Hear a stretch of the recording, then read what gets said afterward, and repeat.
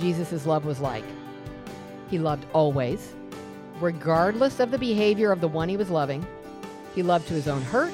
He loved first, most, and at the cost of his life. Go and do likewise. I don't just need to feel better. I need the truth. And ultimately, that will make me better. I just want to make it as totally simple and no-brainer as possible for ladies to see that the Bible is really applicable to their everyday life. When they understand theology, the application flows out of it quickly with joy. It is a journey, but even the journey itself is joyful when I'm doing it, holding the hand of my Savior and trusting Him all along the way. This is the Joyful Journey Podcast, a podcast to inspire and equip women to passionately pursue beautiful biblical truth on their journey as women of God. When you choose truth, you're choosing joy. Well, hey everyone, I'm Janet, back again with Jocelyn. Hello. In our last episode, we focused on biblical love and defined the almost inexpressible word, hesed, which we saw most clearly in Jesus. Go back and listen to that for a lot more detail, but let me at least give you a quick recap. In the Old Testament, in Hebrew, the word hesed is used to describe one of the many ways to describe God's love, and we really don't know how to define it because it's such a big, big word. But in the book by Michael Card called Inexpressible, all about that word hesed, he gives a working definition, a beginning of a definition that is this: when the person from whom I have a right to expect nothing gives me everything and gives it to me freely because it pleases the one that gives it. That's amazing. I'm going to just read a couple of other quotes from his book that I read last time because I think it will at least get us back in what is hesed, because we're going to need that for this episode. Again and again, just when a multitude of characters in the Bible realize their own inadequacy, their own sin, just when they realize they have a right to expect nothing, they receive not simply a second chance, but everything from God. A new age of trusting the Lord is born. And I think that's going to be key. If we trust this God of hesed, how are we going to live? Exactly. Yep. And that's what we're going to talk about in this episode. He goes on to say, the great surprise of the Hebrew Bible is not that God is awesome or holy. These characteristics we would expect from God. The great surprise is that He is kind, that He is a God of hesed.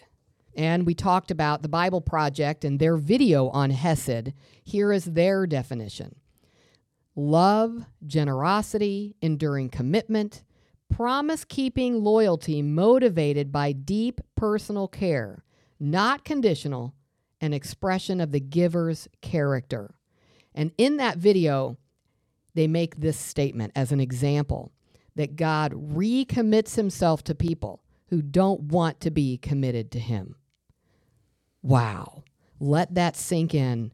Go back to the last episode. Revel in that truth. And this week, I want to say, so Jocelyn, how should that impact us? Yeah, let's talk about it. Okay. This was also helpful from that book. Yes, God loves us in that way. What is the expected response? God really does have the right to expect our loyalty in return for His hesed. I think sometimes when we talk about unconditional love, it's like it should have no impact on how I love back. Right. They just love because they love. Right. So I'm just going to stand here and take it when I feel like it, because I've got lots of things that I'm doing, and His love is just one of those things in my life. Yes. And I loved this sentence in the Inexpressible book. To receive hesed and not return it leaves the initial party deeply disappointed, be it an individual or God Himself. If it is not returned freely in gratitude, you have not understood the nature of the hesed that was shown to you in the first place. That's profound. I love that. If you really understood it, you would return it freely and with gratitude. When I counsel people who are, I think of a good friend of mine, we were talking about this concept, and she was thinking it through, and she'd been raised, she knew the Lord, but raised in a fairly legalistic fashion, but was saved. So as we were really trying to understand this concept of Hesed, it made her incredibly uncomfortable. And in part, there was this, is that easy believism? Is that no matter what I do, okay, I prayed my prayer. He loves me with this Hesed love no matter what I do, so now I can go do whatever I want. That's a good question. Yes. And so this analogy I have found helpful. We'll see. We'll see if you do. Okay. Let's imagine that you have the perfect husband. We have husbands who love God, but they're not perfect. And this is not really about them. Yep. This is just saying, imagine that you really, really, really did have the perfect husband who loves you unconditionally. And I don't mean loves you wimpy. Like hardcore comes after you with Yes. his unconditional love. Yes. When you're happy, he rejoices in that because he loves to see you happy. When you're sad, it brings him grief. When you sin, he patiently draws you back. This is not the wimpy, I need you to be happy with me, man. This is to his own hurt. He loves you.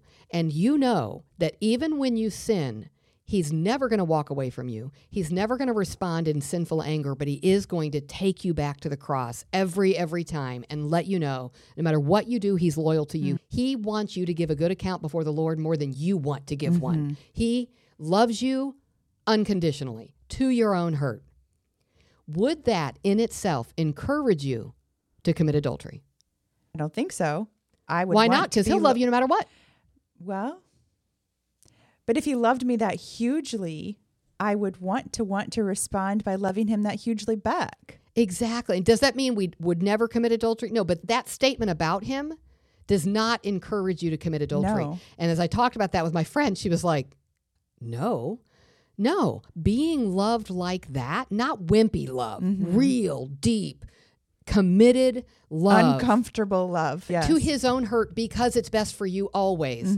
Here's what that engenders: fierce loyalty. That's Psalm 139. David saying, you love me like that? I hate those who hate you. Those who don't love you, they're not going to be the ones who give me advice. Anyone who would know everything about me and love me anyway, fierce loyalty. If I really understood the Hesed of God for me, it would not result in, good, I can do whatever I want. He's going to love me. It does not encourage me to commit adultery. That wouldn't be an accurate understanding of that kind of love. If you were motivated to go do whatever you wanted, you didn't really get it. You didn't really understand it. Right. And so sometimes we do that with God, Right. but it's because we don't get it. Right. It's not because easy believism. If you really understood he's going to love you no matter what, you would run away and do whatever you want. And no, he'll always take me back. No. You would know that's what your soul's longing for. And you would that's what's going to satisfy me. You would respond to that with a smaller version, hopefully, growing of that kind of love back. Yes. It's been demonstrated to you, and your response is, now let me emulate it. I want to give that back. Yes. So then we can go back to John 13:34. And Jesus, now that we have a better understanding of that love from the last episode and this little bitty recap, he says, just as I have loved you, go and love each other. And that's how the world will know that you're my disciples, your love for each other. Now that I understand what that love really is, of course the world's going to see it.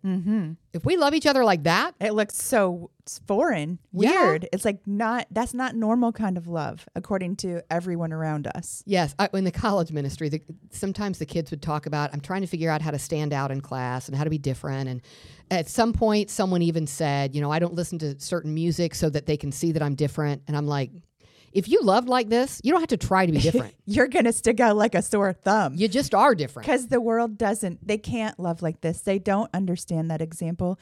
It hasn't struck them in a way that blows them over. So they wouldn't love with the kind of love that Jesus has, because if they understood that love, they would be his. They would be drawn to it. Yes. So we will be different. Yes. So just the summary from the last episode about what Jesus' love was like. He loved always, regardless of the behavior of the one he was loving. He loved to his own hurt. He loved first, most, and at the cost of his life. Go and do likewise. So when I think about what that would look like in our lives, and I talk to women, some of whom are in incredibly painful marriages, thinking through biblical love, and here is the way it gets twisted. if I'm going to love him, I need to please him. I need to make him happy. That's because hard. that's what love is. And I think sometimes we say that. We need to please other people. I need to be more concerned about pleasing him than myself. But I think we have to be really careful about that because love, biblical love, is always pointing people to righteousness. Yes. Always. Yes. Always. That's what Jesus did. He died for that. That was his whole point. He loved in order for people to be able to live according to his standards of what is right and good. Exactly. So then how are we going to love? And then, so there's that confusion of saying, but when I do that, it makes him angry. When I do this, he says, you don't love me. That's so challenging. Here is a phrase that I use to help people to think through biblical love provides an environment that makes it easy for the other person to do the right thing. That's very helpful. That's biblical love. Yes. And sometimes it means encouraging someone who is doing the right thing. Sometimes it means helping someone who's weak so they can do the right thing. Sometimes it means rebuking. Yes. That is love. That is love if you're pointing them toward righteousness. If that's my goal. So there is nothing wimpy about biblical love. It means saying to that wife, when your husband behaves in that way, love doesn't just ignore it because he's the man, I'm trying to submit. Love says, honey, I love you too much to let that go without saying to you that displeases God. Now, it's not, don't you be talking to me that way. No, it's hard. Like, I have to die to self because here's what I've had more than one woman say to me, he's going to get so mad if I do that. I know. Love to your own hurt. That's right. Love is hard. There is nothing easy or wimpy about that kind of love.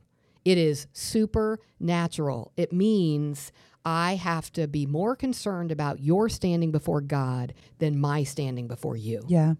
And I need the help of the Spirit. I can't do it. I cannot do this. And real love, Jesus' kind of love, was never about keeping people happy with him. People were unhappy with him all the time. Yeah. And he continued loving them even in the middle of that. Yes. So love is not just making people pleased with you, keeping people happy with you. It is actually giving of yourself to serve them so that they're in the best position to have a life filled with righteousness. Yes. And thinking long term, when they stand before the Lord, Yeah. my heart's desire is that they give a good account. But I have to tell you, sometimes it's not my heart's desire. It's Right. after the way you've treated me, Yeah. I hope God gives you what for when you stand there. Yeah. And then to go, okay, that's selfish. That's not loving to my own hurt. You have hurt me, I'm done. But that's not biblical love. And what I love is when you taste that, there's so much freedom there. Because now my love is not tied to you experiencing it and agreeing And with your me. response. Yeah. Because I have to talk with wives about that, and people who have to confront their friends who are saying, if you were my real friend, you would be encouraging Yes. my happiness. Yes. How about your holiness? So I want that for you, even if you don't. I just recently talked with somebody else and said, this is an opportunity for you to say to your friend, I love you so much that I am willing to risk you hating me by sharing with you that you need to repent. And aren't you so thankful to have Jesus' example in John 13 of loving people outrageously and seeing what anguish he felt in the middle of that? It's helpful to know that Yes. example because loving this way is hard and Yes. it is painful and it's not going to feel like butterflies and fairy tales. That at times loving this way is going to be difficult Yep. and it's going to be painful. But I'm so thankful that we have the example, especially in John 13, of what it looked like for Jesus to persevere in the middle of it for this joy that was set in front of him. Yes, because he specifically says when they talk about Judas was going to betray him and he knew it, he was deeply distressed. Yes, that's Yes. upsetting. And I can still love. Yes. Because more important than how I feel is loving you. Yes. That's amazing. But there is freedom there because I can do that. Now, I need the help of the Spirit. I can't do it without the help of the Spirit, but I will have the help of the Spirit if I'm God's and I'm choosing to love that way. He's going to help me. I'm not concerned about whether or not the Spirit's going to do that. And I can go to bed with a clear conscience and a quiet soul, no matter how the other person responded, when I know that was what I did and that was why. It's not, it didn't work because he didn't repent. It didn't work because he's mad at me. It didn't work because my friend now says I don't really care about her. If I love toward righteousness, that's all I was asked to do. I'm not asked to be responsible for the results. And if you're loving toward righteousness and you lay your head down, you're not going to be looking back over the day, scrambling to try to figure out how you can get everyone to be happy with you, which is often what happens at night when your goal for love is wrong. If your goal, loving, is to get them to love you back or to be happy with you or to be your friend or whatever, you're going to lay in bed obsessing, stressing about how to make sure that happens. But if what you're trying to make sure happens is loving like Jesus loved, then you are accomplishing the goal no matter how the results turn out, which is so freeing to not feel like I have to spin my wheels forcing things to happen. What needs to happen is me loving the way that I have been loved by Jesus in his example. Yes. And it's Psalm 131, wrestling my soul down and not involving myself in matters too great for me. Getting people to like me, that's a matter way too great for me. But as a natural people pleaser, when I lay down, that's the battle. Oh, I did what God said, and now they're mad at me, and now they're telling all their friends that I'm self-righteous, and God, okay, so then here's the wrestling down. Okay, Lord, was I self-righteous? Examination. Okay. Because we want to be humble. Yes. So was I self-righteous? No, I didn't even want to talk to her, but I knew I have to because I love her. Okay, so I can think through that and then know that's a sweet-smelling fragrance before the Lord. Then I can wrestle my soul down and go, okay. And now we're in a good I place. can stop thinking about me and I can pray for her. Yes. I can think about her. Which is further application of this whole concept of love. So how do you continue to give of yourself for their benefit, even in those moments when you're laying in bed obsessing through whether you did it right? Yes. The next step is to keep loving her, just like Jesus kept loving his. Yes. And so then I get the privilege of not, what do they think about me? Now I can say I've wrestled that down and now I get to think of them. Yes. And there is such freedom there. And to know when others see that kind of love, talk about a bright light that will draw people to him. Absolutely. And what a privilege. It's so supernatural. It doesn't belong in this world. This world is self-centered, self-focused, self-obsession. And so anyone who doesn't live that way is going to stick out like a bright candle in a dark room. Yes. It doesn't look like anyone around them. One of the biblical examples I like, we won't have time to read the book of Ruth, but in the book of Ruth, you see Naomi and her husband and sons leaving the country for a famine. Her sons and husband all die. She's alone with her two daughter-in-laws who are from another culture, and she's now going to come back home.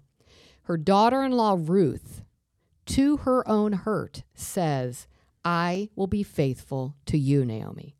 Naomi has nothing to offer her. She doesn't even want her. No. She tells her to go. She tells her to go back to her home. her No, own I family. am committed to you and to your God.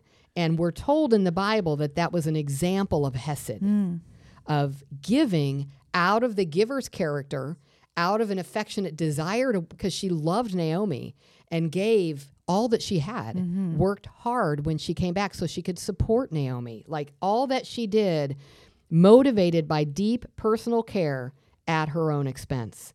And later in that book, Boaz, the man she ultimately marries, says, may you be blessed by Yahweh, my daughter. You have made this last kindness, pursuing to marry Boaz for right biblical reasons instead of a young stud, greater than the first. So your kindness in this, your hesed in this, is even greater than your first hesed. So she is such an example to that. But John 13, obviously there's our perfect example. And we've been talking about that. The most excellent example. And I would say that if this is a concept that is new or difficult to understand, what I have really found helpful is listening to the New Living Translation of the Bible out loud while I do things, especially the book of John, because it talks about Jesus so constantly throughout that book, but especially chapters 13 through 17. If you would like to learn how to live this way, listening and reading and imagining what it would have been like for Jesus to actually take this big, big concept and live his daily life with it would be really helpful. Yes. Because he lived a real life. That was one of the things that was so amazing about him.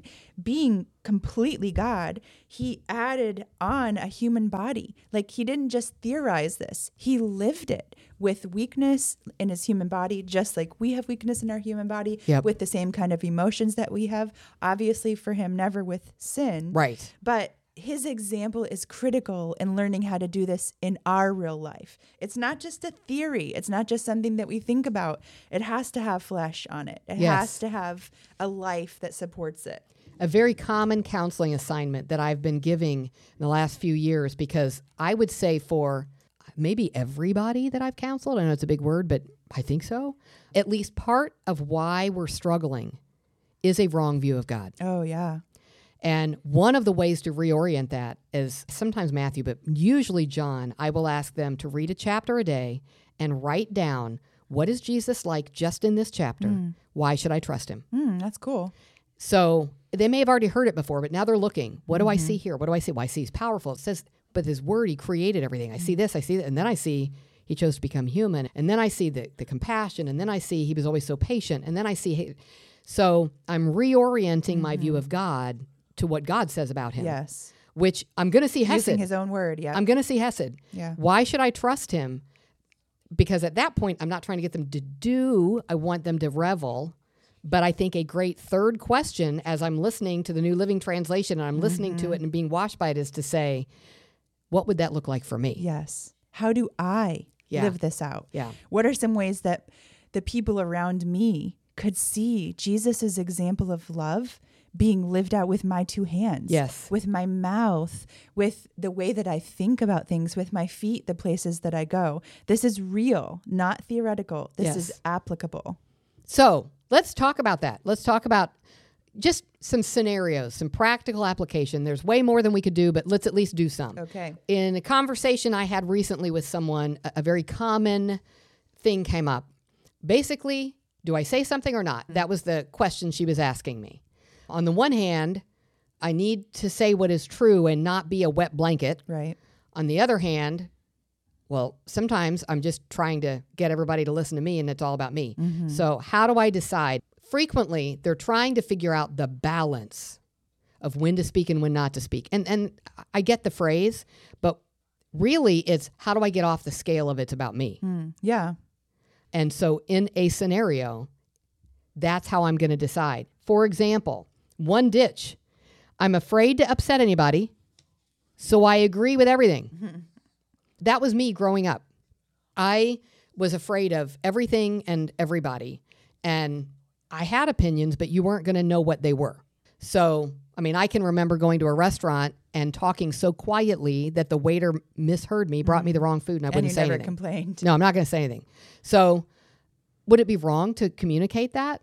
No. And it's my own fault. Like, they couldn't hear me. But my fear, I don't want anybody upset with me. I don't want rejection. So I don't want you to be able to reject me, to make fun of me, or to not be pleased with me. So I'm not going to speak. Okay, that's a really bad reason not to speak. Or how about, I'm no doormat. I know what I'm talking about. I need to be heard. I have a right to be heard. And actually, if you would all just listen to me, the world would be a better place because I clearly know how things ought to be. You know, so Talk about extremes. my own example again, I wanted to be that. When you're over here, Yeah. that's what I thought was the answer. Yeah. Which of The course is opposite still about extreme. self. Yep. One's about, it's both about what do people think of me. Yes. And I have to protect myself or I have to be aggressive, but it was still all about me. And I'm going to date myself. Most of the people listening won't know who this is, but there was a rock star. Her name was Pat Benatar. I don't know if you know who I she do is. not know, but I Of can't course wait to you hear don't. this. Of course you don't. But she was my height, so she was little. I'm 5'1" for those a who've never tiny seen rock me. star. She was a very tiny rock star. So I could relate to her in that way. And my favorite song of hers was Hit Me With Your Best Shot. Okay, I do know that one. Yes. We roller skate to it. There you go. Hit me with your best shot. And my thing is, I want to be strong like that. I want it to be, I don't even care. Yeah. Hit me with your best shot and I will just come back. So that was my desire to not be the people pleaser, was to be Pat Benatar. Yeah. So is it selfish to speak like Pat Benatar, or is it selfish not to speak? And I would say in those scenarios, yes. Both. Both are selfish. It's not about speak or not speak. It's about, Is my love focused on me or on you? What is motivating the speech? Yes. So it's not a matter of balancing the ditches. It's getting off that road of self. I'm not afraid of what you think of me, so I'm not afraid to speak if that's what would love you the most. But I don't need to speak. I don't need everybody to know my opinion all the time, because what's more important is loving you. Then over time, I'm going to grow to be more discerning. When do I speak? Yeah. And when do I not speak? I'm not doing it to be affirmed. I'm not clamoring. Out of love for God and out of love for you, I'm going to speak if it would be helpful and loving. And the way you speak will be helpful and loving.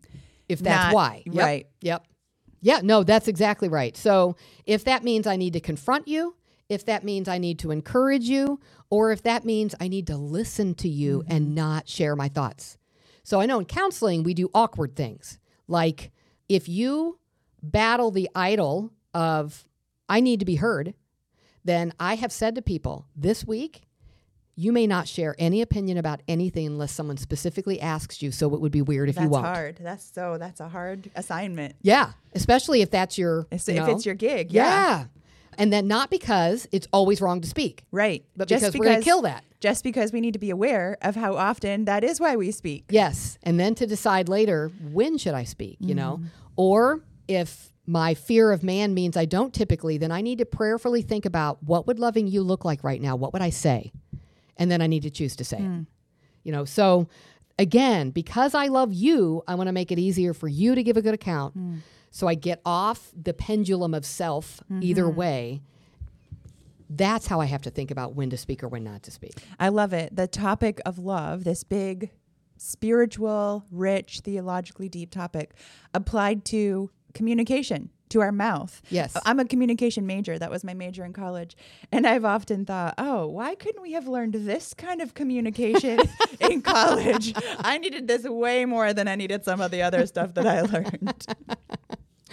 One of the applications that I thought of about this topic is the topic of addiction. And for most of my professional life, I worked with women who were in one form of addiction or another.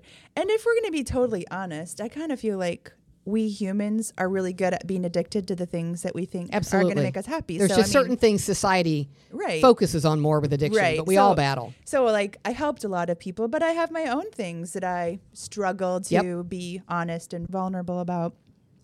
But when I think about this topic of love, so John 13 kind of love, where Jesus was just pouring himself out for the benefit of everyone around him, consistently choosing to speak when it was right, not speak when it wasn't right, teaching, encouraging, loving outrageously.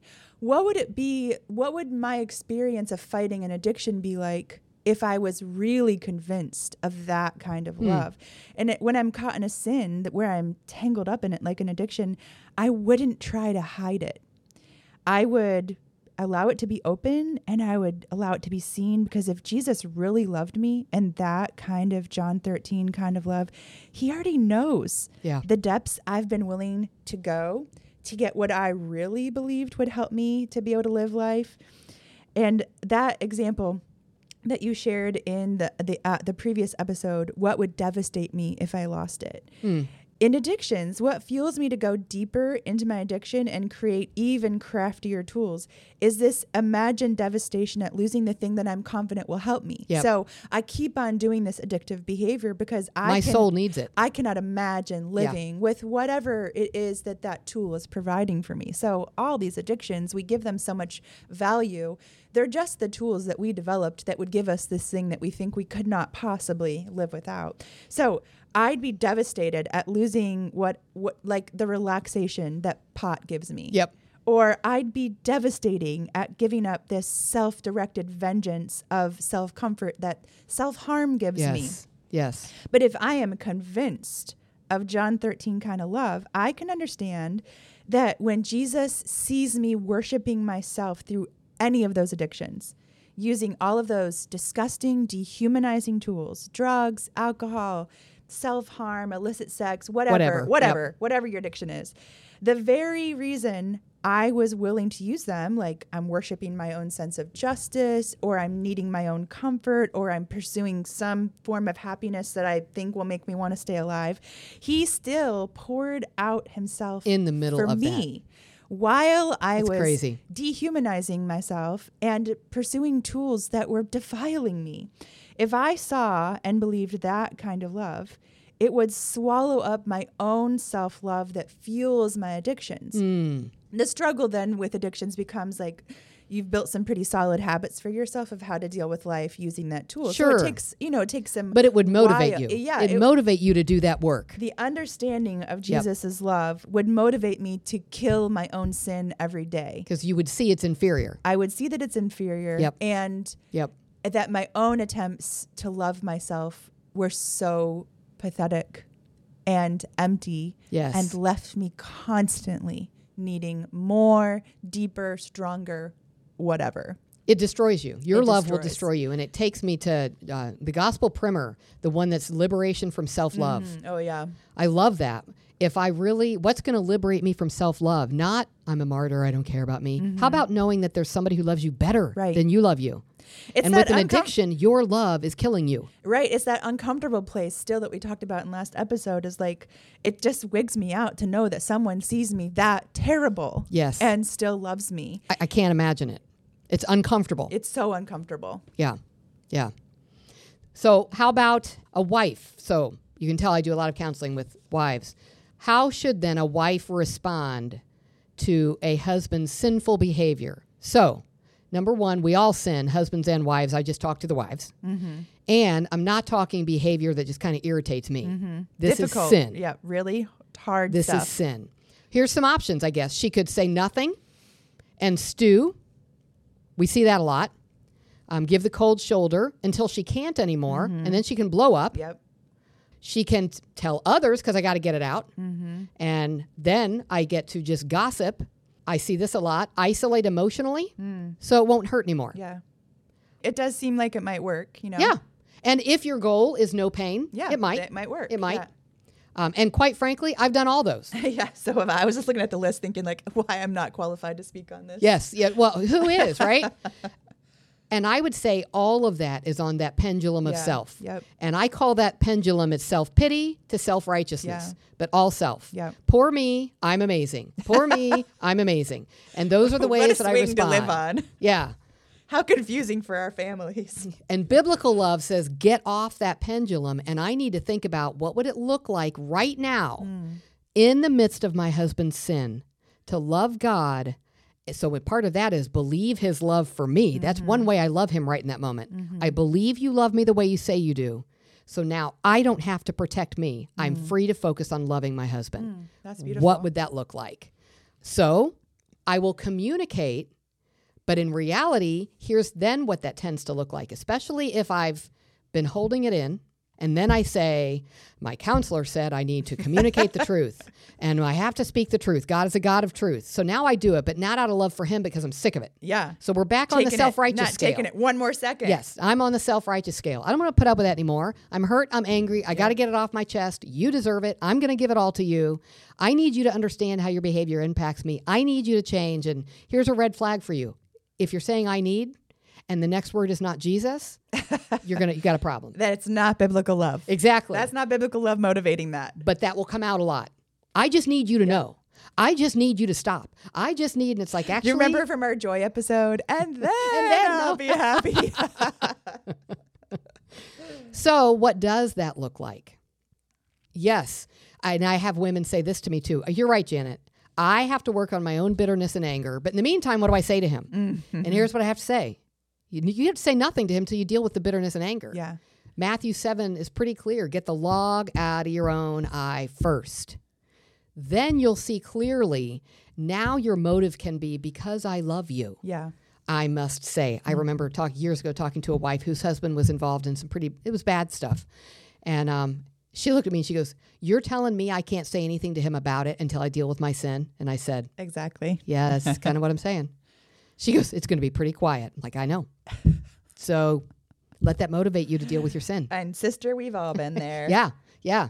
And an example in my own life that it still surprises me. Years ago in our marriage, Brent and I don't know, something happened. We were in a problem of some kind. And I was really angry with him. And I really, really, really, really believed he was 90% at fault. And I really wanted to go confront the fire out of him. But here's what I also knew. Get the log out of your own eye. I knew too much truth, quite frankly. Yeah. It was a You couldn't be roadblock blissfully between me and my ignorant. sin, Yeah. which was great. So I remember, I don't know why the bathroom, I'm guessing the kids were little. I got on the floor in the bathroom, and I'm like, okay, I know that right now I am being entitled or whatever it was, and that's wrong. But he shouldn't have did it. No. I just need, it took me probably literally 20 minutes Oh my on my goodness. knees. What an argument. I know, to have with me Yeah. and with God. And till I was finally, I just thought, regardless of anything else that happens, I need to clear my own conscience before God. I need to confess. Yeah. I need to truly agree with him, not just say, I know I'm supposed to. And I wrestled my soul down, took a long time. So with a quiet soul, it was like, I know that was wrong. I need to handle that with him. And now, after doing that, I will be in a position to love him by sharing his fault. And I got up and realized I had nothing to say to him. He hadn't done anything wrong. It was all you. And I know that. I really, really, really, really, really, really, really believed. I was sinful, but he was more so, but I couldn't deal with it till I got the log out of my eye. And I got the log out of my eye, and I literally had nothing to say. And that was so good for my soul to go, look how easily deceived you Yeah. are. You really thought that it would be righteous for you to share with him that this isn't right. You so couldn't see. So we What a have great to do that illustration first. of that point. Well, glad I could live that for you. Thanks for being so bad. I wish we could relate. Oh, goodness. So another way that I sometimes think about this is my ability and willingness to be persistent. And when I was listening to you explain in the John 13 kind of love, where Jesus just over and over and over was loving and loving and loving to his hurt, even while people were getting ready to deny him, while Judas was getting ready to betray him, like thinking about what that looked like for Jesus to wash Judas's feet, knowing what was getting ready to happen. I think about, immediately, just because of my self-focus, I think just immediately thought of like how unable I would be to do that. Yeah. I do a lot of exercises because I have a kind of a funky back, and so I'm trying to keep it healthy. And sometimes when I'm like holding this pose and my muscles are starting to burn, what motivates me is the knowledge that I only have to hold it for 3 more seconds. Yeah. And so I'm telling myself, you can do it. It's only 3 more seconds.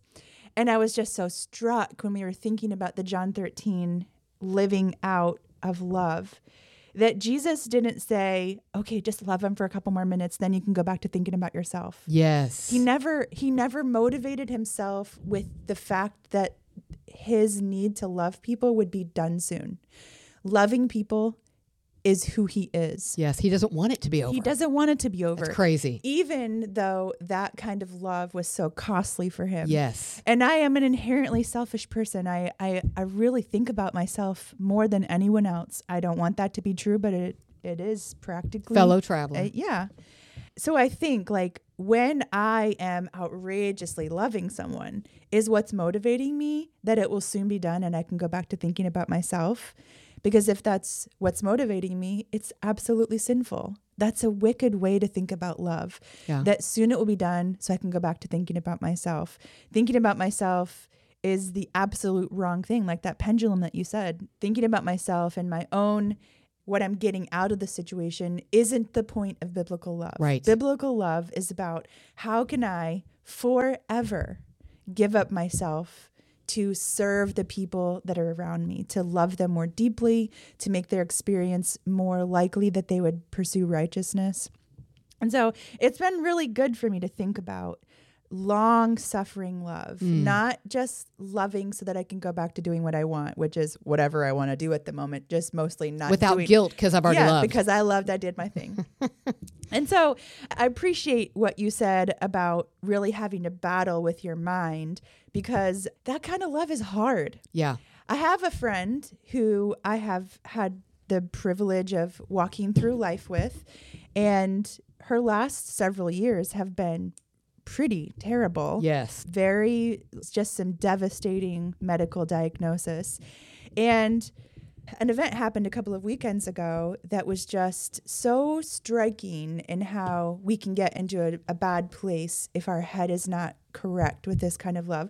And so I asked her permission to share this with you, and she said I was free to share as much as I wanted. So the question in my mind starts with, what would your life look like if you knew that tomorrow you were going to die? That's what Jesus was doing in John 13. That's exactly, literally what he was doing. Literally, I will die tomorrow.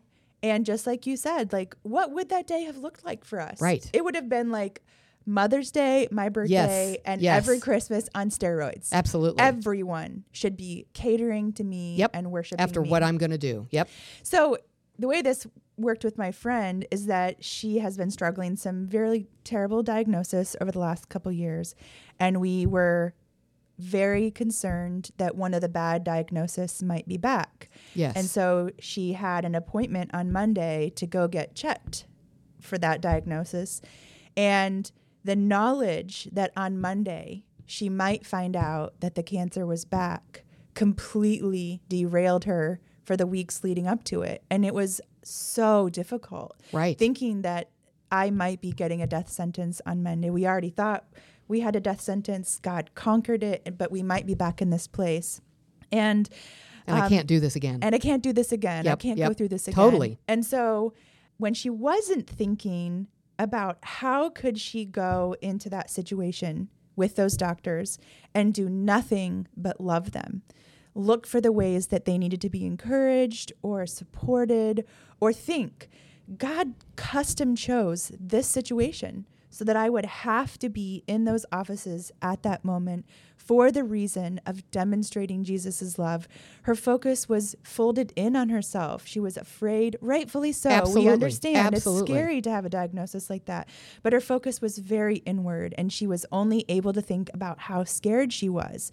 But as she took some time to reorient herself to what biblical love looks like, and how she has been loved, she can trust the God asking this of her. She can live that out to other people regardless of what that diagnosis will be. And I had never thought about that for myself before. Outside of the explanation of John 13 that I've heard you give before, is what would my last day on earth look like? And I think that's maybe a good way to kind of wrap up our applications is, what would your last day look like if you knew that you were living tomorrow? Would you seek out to love that kind of way? Would you outrageously pour out yourself so that somebody else was in a position where they could experience God's love and be urged toward God's righteousness? So I'm thankful for her allowing me to share that example. It was a tough weekend. It was a tough couple of weeks as she got herself ready for that test that God allowed her to experience. And showed her ways that she needed to grow in living out Jesus's kind of love. And in that, he was drawing his heart close to her while she was not doing it well. Yeah. This is what I love, because what I would hate is to come to the end of this, because we've talked about some really hard, supernatural ways to love. Yeah. And for women to walk away from this going, I'm trying, but I'm not doing it. Now I feel even worse. Like I'm loved like this, and I'm not loving back the way I should. And now what's wrong with me? And well, everything, quite frankly. And that's okay. Like the same heart that Jesus showed his disciples is the heart he shows us, even when we're trying to grow in this love and failing. We will never. That's why I wanted us to spend the first week just saying, just revel in the fact that he did it. Soak it in, yeah. And now I will grow in doing it, but I will never be it. And the goal is not to perfection. Be Jesus. Yeah, it's not perfection. It's to growth. just to keep growing. So how do I do that? So number one, if I'm really thinking about love at this level, it should draw me to my knees. I can't do it. I cannot do it. I need his help. I need his power. I need his mind. And he offers all of it. So to think I'm so busy loving people I don't have time to spend with God, that doesn't even make sense. Yeah. I can't love people. You have to be connected to the source of love to love this way. Yes. Then I would say, taste and see. You know, when I act in faith in counseling, I say it this way. We go through the gospel primer usually, and I have them, part 2 is the actual gospel, and I have that we talk through the parts of the gospel that are hard for them to believe are true. And usually it's about God's the love. Yeah. And so I will say to them, I want you to pretend this week that you actually believe this one sentence. And I want you to act the way you would act if you believed it. And what I'm really telling them is don't go by your emotions. Yeah. Choose to believe. But because we don't really know what it means to not listen to our emotions, we know what pretending is. Yeah. So I will say, imagine, pretend you believed it. What do you think would be different? And one of them said, I probably wouldn't even get mad if somebody cut me off in traffic. Probably not.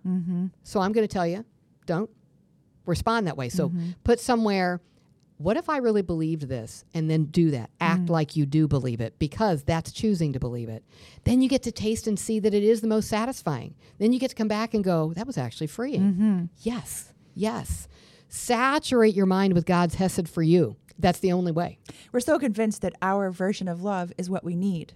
Yes. But we're going to feel the most satisfied when it's Jesus's version of love that we're reveling in. Yes. And that is going to help us when we discuss next week's topic. So let me first say thanks for joining us again today. And as always, you can find a link to this transcript and find all the resources that we've mentioned in our show notes. But next week, I really do hope you'll come back. Next episode, we are every other week for those trying to figure out when we come out, every other Friday. We're going to discuss the incredibly uncomfortable topic of unjust suffering. The fact that we have received God's hesed, the fact that he loves me that way, does not mean I will not suffer. Yeah. And it does not mean that all of my suffering will be just. Just ask Joseph. You know, but his hesed does impact how I view it and how I respond to it. Yeah. Listen as we discuss this next time. To keep from missing any future episodes, please sign up for our newsletter on our webpage, joyfuljourneypod.com. From there, you can also subscribe to this podcast on Apple, Google, or Spotify. You can also visit us on our Facebook page or Instagram at Joyful Journey Podcast. If you have any questions or comments for us, you can also email us at joyfuljourneyquestions@outlook.com. Joyful Journey Podcast is a ministry of Faith Bible Seminary. All proceeds go to offset costs of this podcast and toward scholarships for women to receive their MABC through Faith Bible Seminary.